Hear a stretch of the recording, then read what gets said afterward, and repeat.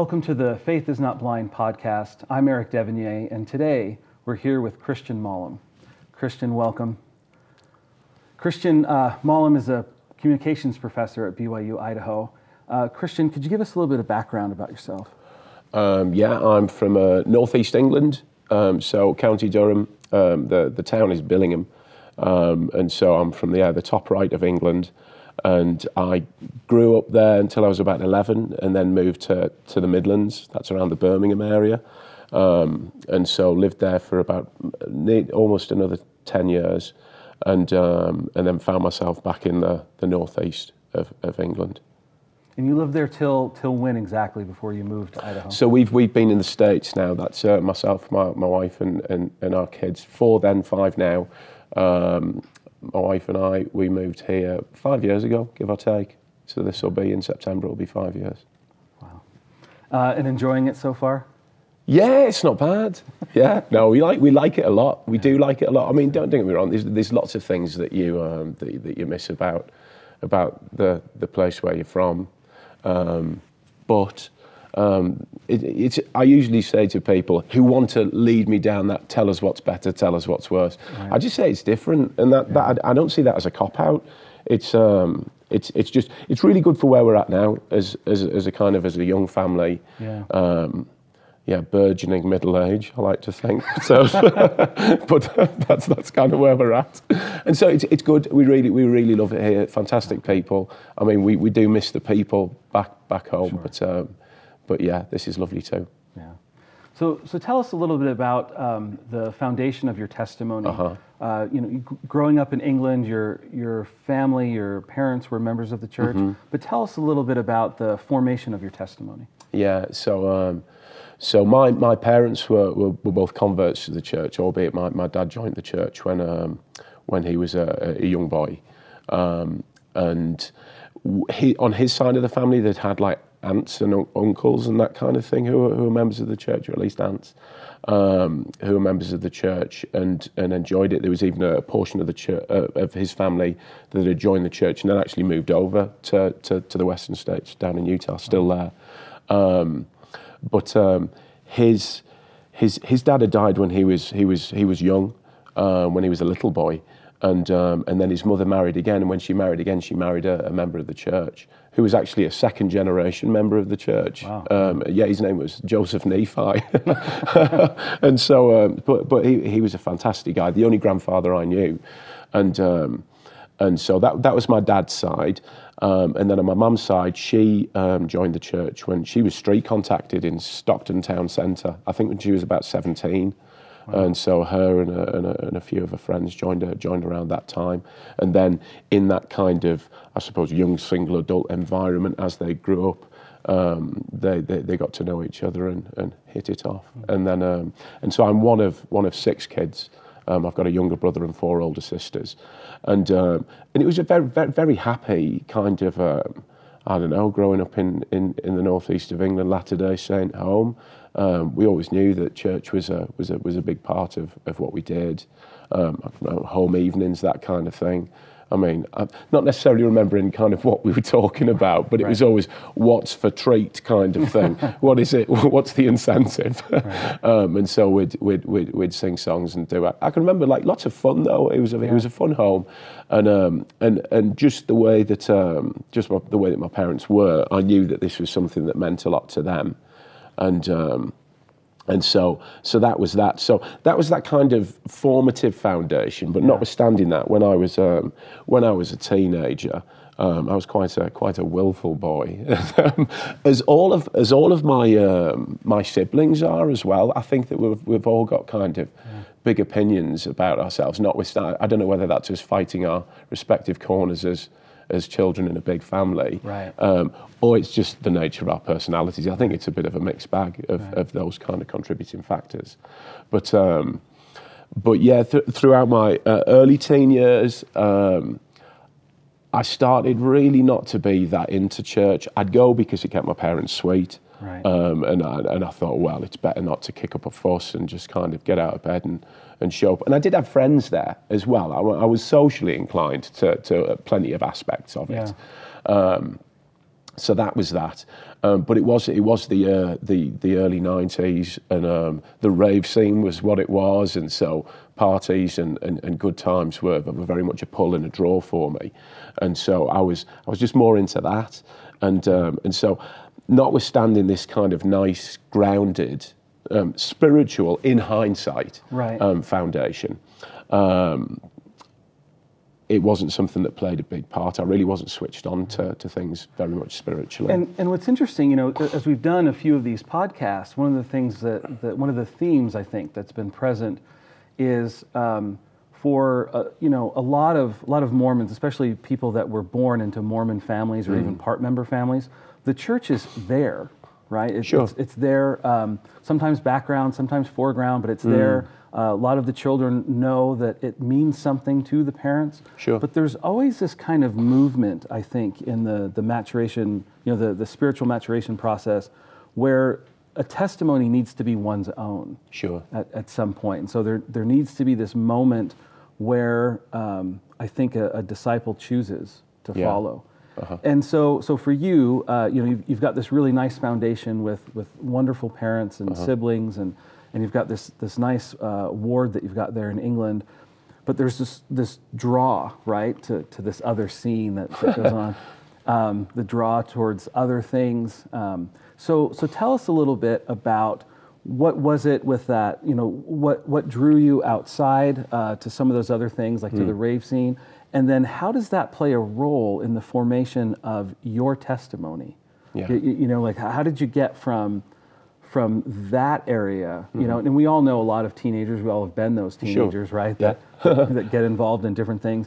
But what was it that brought you back to that testimony? I'd say, what attracted me to kind of the alternative offers was I am quite the social creature, and so I like being with my friends. I like having fun. I like to laugh. I like to joke. I like as dumb as it sounds. I like music a lot, and so I really like kind of like the dance music scene. I'm from kind of a creative background. I'm in a vocation that's creative as someone who's teaching video production to other people, and I used to like the kind of the narratives that would play out in my head when I would kind of listen to this music and that kind of thing, as daft as that sounds now.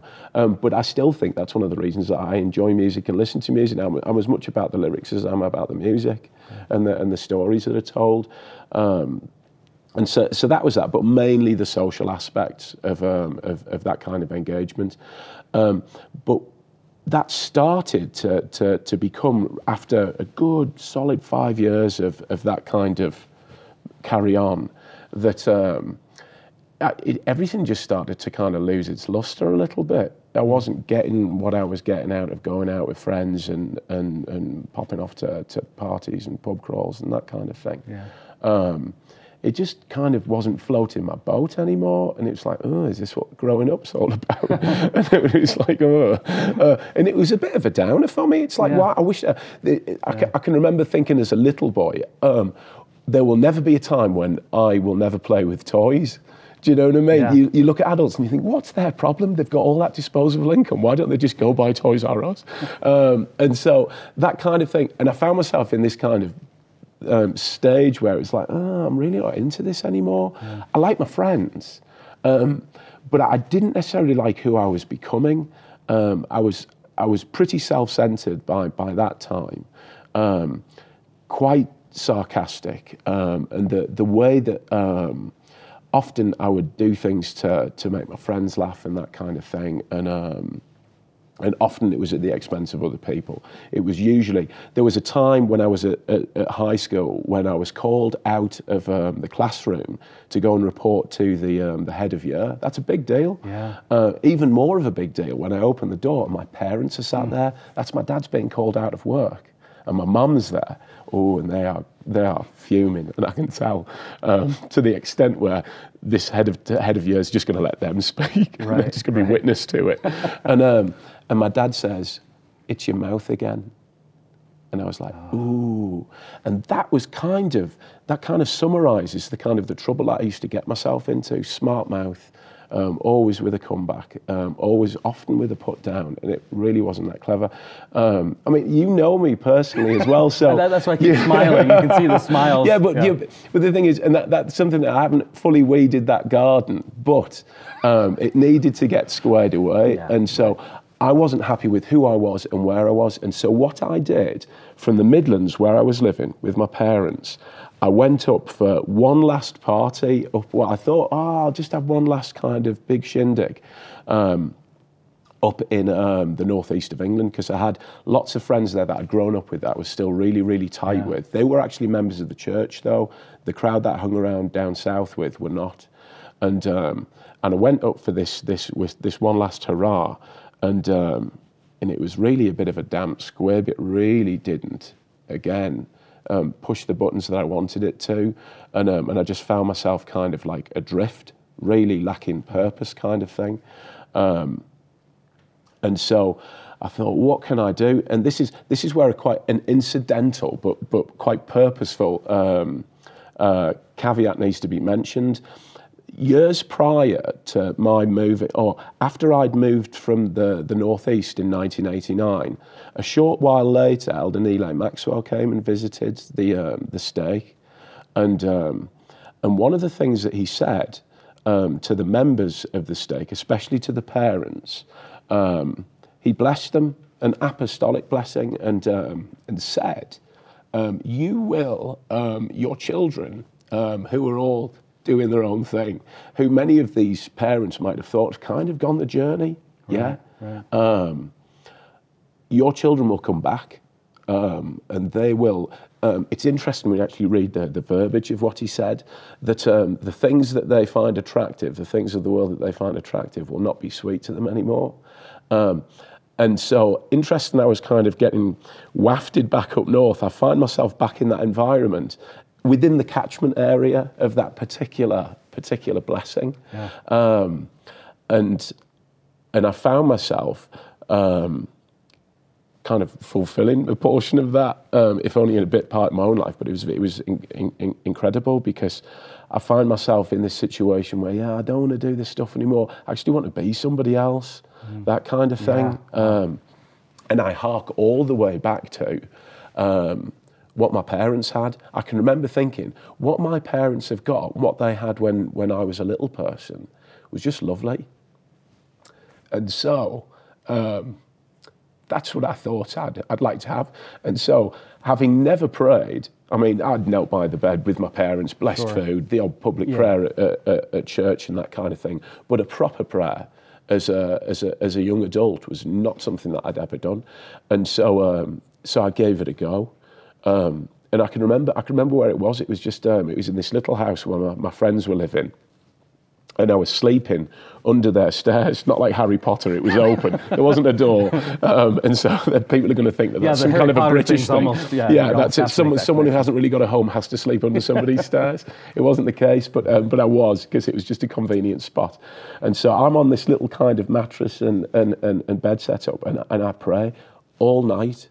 And I can't remember stopping praying, but in the morning I woke up and the windows were open, the sunlight was open, figuratively speaking.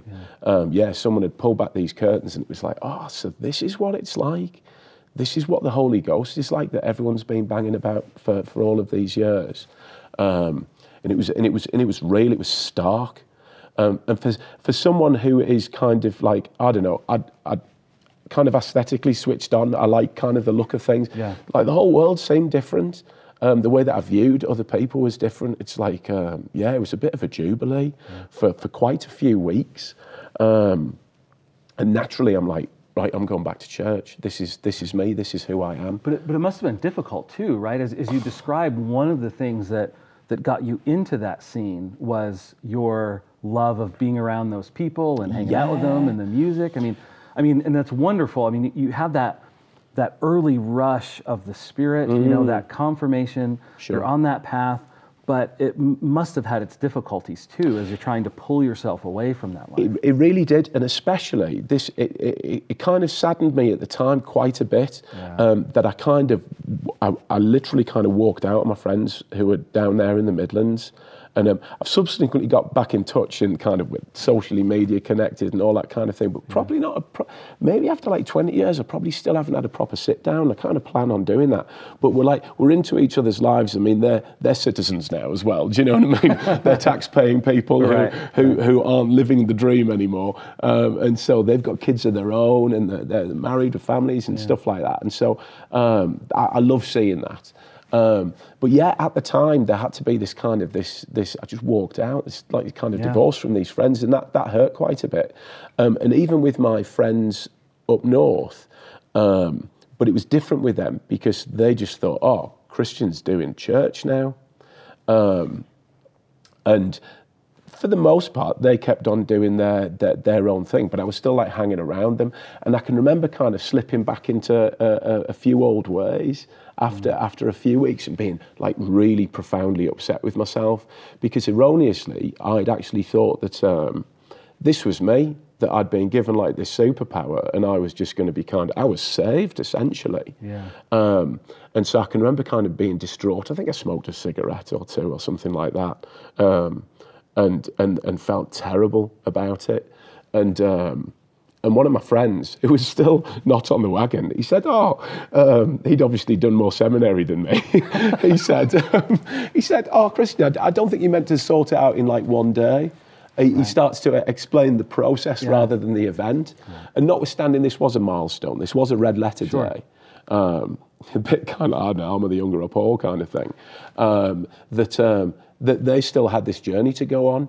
And so, fast track to... Can I say this, though, about that example, though? That's what I was thinking of, that, you know, with Alma the Younger and even with Paul, right? We get these moments in the scriptural narrative. Yeah. And I think sometimes, you know, I mean, they're writing on, you know, brass plates and doing all this other stuff. They don't have time to detail the process. Yes. And so I think sometimes the way the narrative unfolds can give us the kind of sense that, well, once the light turns on, I'm all good. There aren't any more challenges, or there isn't any more growing with your testimony. Yeah.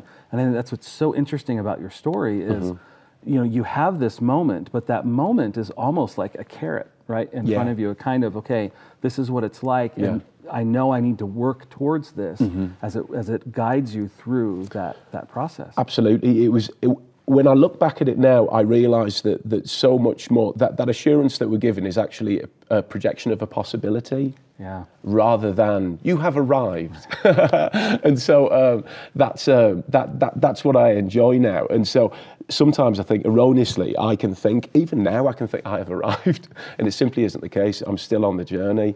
And the way that sometimes we pass our experience is to say, this is conclusive now, I can park that car. And it's like, no, the moment we actually park the car and say, this is how things are, I think I've found that I can run into trouble. And so this leads quite neatly, segues into, so the natural kind of thing for this man on fire is to go on a mission. So I put in my mission papers, and at the same time, the Lord's doing a number on a couple of my other mates, on quite a few, good handful of us in that stake. That Maxwellian kind of blessing is actually kind of starting to bear some tangible fruit. I think it was always doing a number in the background, and notwithstanding sense of Maxwellian, this is Christ just working through people, and so I go on a mission. I'm called to Ireland, and then I receive this letter from my mum and dad saying, "Hey, Robin and Chris, your mates, they've squared themselves away. They're coming to Ireland as well on a mission." And I'm like, what? This is amazing. And so, but I had become quite the zealot. Before my mission, I was in a fantastic ward, Billingham ward. I love it. And the people there were so nurturing and so helpful. But I just wanted to know everything there was about the church, like at a kind of at a head level. Sure. So I like blazed the missionary library, like Jesus the Christ, Articles of Faith, Doctrines of Salvation. I mean, they were thick books. I hadn't read books before, really. I was more of a comic guy. I was growing up and they were quick and easy. And so, but I loved it. And so I can remember I had a job before I went on a mission, and I'd be reading those books and I'd just devour them. And one of the things about a lot of those books, Mormon doctrine and the like, is that they do engender certitude. Yeah. The tone of them. I mean, think about the titles of them. Mormon doctrine. Yeah. Doctrines of salvation. What would be another one? Gospel doctrine. And so, notwithstanding that, I suppose I started to soak up some of that kind of, I suppose, a bias in a way.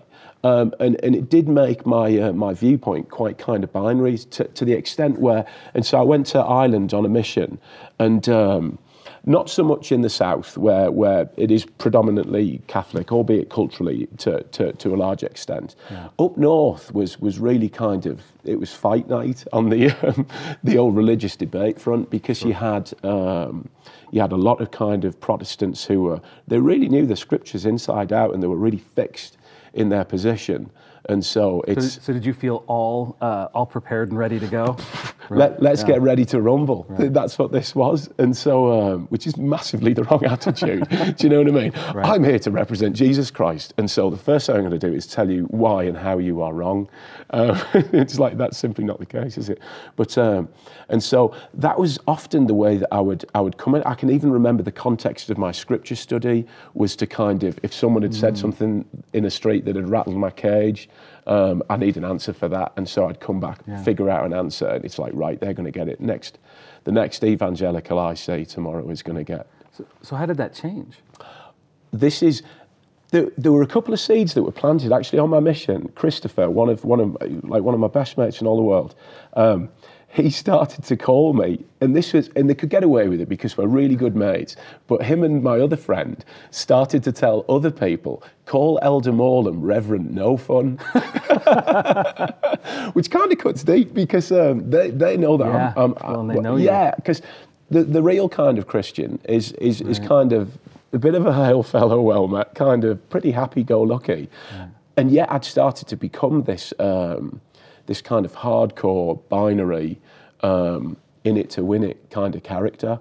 And we've discussed this subsequently, like both of us, and he even said of himself, I think we became the people that we needed to become to get by on a mission, because it is such an extraordinary situation. Right. And I mean, I know you served in France for your mission, and so France and Ireland are quite similar by way of zero success. I don't know. It's just really hard. Yeah, right. And so, very intense. So a great day would be, we got to talk to someone for 15 minutes in the street. Yeah. Yeah, and to be fair, we probably just accosted them and they were kind. Sure. But don't get me wrong, there were some success. I mean, I didn't baptise anyone on a mission, but I know I taught people who went on to be baptised and that kind of thing. But it was massively formative for me. Yeah. And so I come home from a mission. And I've still kind of got this quite binary attitude, and I can remember that desire for me to know everything about the church had continued. Still was getting my hands on any books, but then I come home and the internet's more of a thing, and onto the internet I go, and so I'm looking up all of the juicy bits of church history. Polygamy, I need to have a proper opinion on that. I need to have an opinion or an idea about blood atonement. Right. And so, I mean, anything fruity. Right. Yeah. Joseph said something about men on the moon. I need to have something to defend that position. Right. And I can remember one thing that had been really quite formative about my idea and understanding of Joseph Smith was listening to when I got myself switched on, first of all, there were a couple of really good missionaries who were in the ward in the northeast of England. And one of them had said, you'll enjoy these. And he gave me the tapes of Truman Madsen's The Prophet Joseph Smith. Now, I listen to those now, and I appreciate the target audience was college students. Right. I listen to it now. I was just listening to it the other week. And as a communications professor who's gone on to do like a master's in propaganda and stuff like that, it's like, it sounds quite propagandist. It really is quite the glowing report of the prophet Joseph. Yeah. but at the same time, he's not going to pile on all of the kind of the difficulties. That kind of idea that Neil Maxwell said, you don't pluck up daisies to see how the roots are doing. Here's some concerns for you, college kids. So I appreciate that. But that had been really formative. And one of the things that I'd remembered that Truman Madsen had acknowledged about Joseph when he'd compared the characters of Joseph to Hiram, said that Joseph was actually more flexible when it came to his being malleable to different situations, whereas maybe, as a Yankee, you can appreciate this, that Hiram had more of that kind of fixed bump, this is whatever, that isn't you, by the way, but I think Hiram was a bit more orthodox, it was a bit more staid and grounded and liked kind of conservative kind of considerations. And I can remember thinking, I need to be a bit more like Joseph in that regard, and that isn't by no way to malign Hiram at all. And so that was a consideration. And so I was all over the internet looking at all of these things. However, I did it in a way that maybe you didn't have social media back then as what it was. It was like MSN Messenger and stuff like that. So the whole YouTube thing was not really a big thing. And so all of these things that young people come across now, like these huge, great aggregated lists, wasn't something that I came across. I mean, don't get me wrong, I was on some anti-Mormon sites looking at some, what is it, Gerald and Sandra Tanner and that kind of thing. Yeah, so I was like, boom, I just kind of like soaked all of that up. But the funny thing was, because I'd kind of engaged with that, when I'd come across those things now, it's like, these are just the same old cookies, just kind of rolled up and packaged ever so slightly differently. But what led me to stop being kind of like uber binary and just calm down a little bit was my dad. He was the one that first kind of said, hey, I'd had a bit of a bash at my sisters for something. Reverent No Fun had emerged again.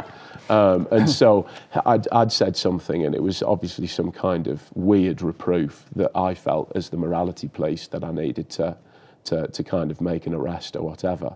And my dad took me aside and said, hey, son, this has got to stop. This has got to stop. And it was like, hey. And that was really tough because he's like up here for me. This is like one of the people in my life who I think has made it. But then it caused me just to reflect, and it's like, well, I've seen my dad like blooming lose it and make mistakes, and he's a really good guy, don't get me wrong. Of course. Yeah. But I thought, yeah, life is actually a little bit more nuanced, and maybe there's a way whereby I'd be able to get back kind of, not real Chris, I was still Christian, but just something that felt a little bit more real and a little bit more sustainable, genuinely sustainable. Because one of the things I love about your story, there are lots of things, but one of the things I love is that kind of, maybe moving away from the gospel that you were raised in, coming back to it, and oftentimes that's where the stories end, right? Is, oh, look, Chris is back. You know, and it's almost like, the prodigal son ends that way, right? Yeah. Where it's like, hey, great, the son's back, and then the other son's outside, and then outside the place there, and the party, the father comes to see him, story ends. And with your story, what's really fascinating is you have that coming back, and then there's an adjustment period. You get to see the process that we don't see with Alma the Younger. So my last question would be, so what advice would you give? As a dad yourself, just looking back at your life, what advice would you give to parents and then maybe even to young people about, your whole process and about helping the people that you love, guiding them through, helping them with kind of the process that you went through? I think be yourself. I mean, there's a lot of things that we learn from one another, role models and the like, and we can often think that we need to, I suppose, ape what other people are doing.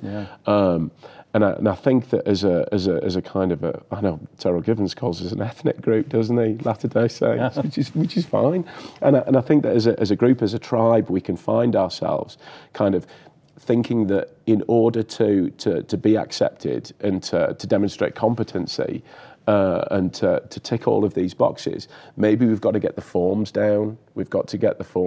And so how people pray. And I can remember being corrected by somebody at church when I first came back to church. I was praying, And it wasn't with the pronouns that they were expecting. It was, oh, thank you very much for this. And he said to me afterwards, this chap did, and he laid it on quite thick, oh, you're praying wrong. And it didn't feel like I was praying wrong. Right. And so that was a little kind of, there's this tension between what's expected, maybe socially, culturally.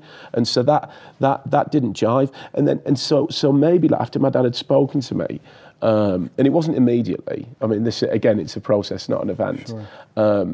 That I found myself becoming a little bit intolerant of kind of orthodoxy in the church. And it needed to be a little bit more freeform, a little bit more, more flexible. A little bit more flexible. But at the same time, I kind of realised, hey, when you went from being who you were as a teenager to coming back to church, you kind of, you went guns blazing into this orthodoxy, and you embraced orthodoxy like nothing else. Try not to now, and I think I'm still in this place now. Try not to now just become this raving, I don't know, so what someone would call like a Mormon liberal or something like that, who's just kind of just swung to the other end of the spectrum. Right. And so it's this kind of central middle ground, because life, the universe and everything is nothing but a shared space, isn't it? So if we are going to get on, even with just developing that capacity to get on with each other and be understanding and be empathetic. So even with your kids, my parents were really hands-off as much as they could be. Don't get me wrong, they were telling offs and sittings down and all of these kind of things, sure. Which are massively appropriate. Yeah. But it was always without compulsory means. If anything that my parents have taught me is that we don't go to heaven in a headlock. And so that's one of those things that if you get there, it's because you want to be there.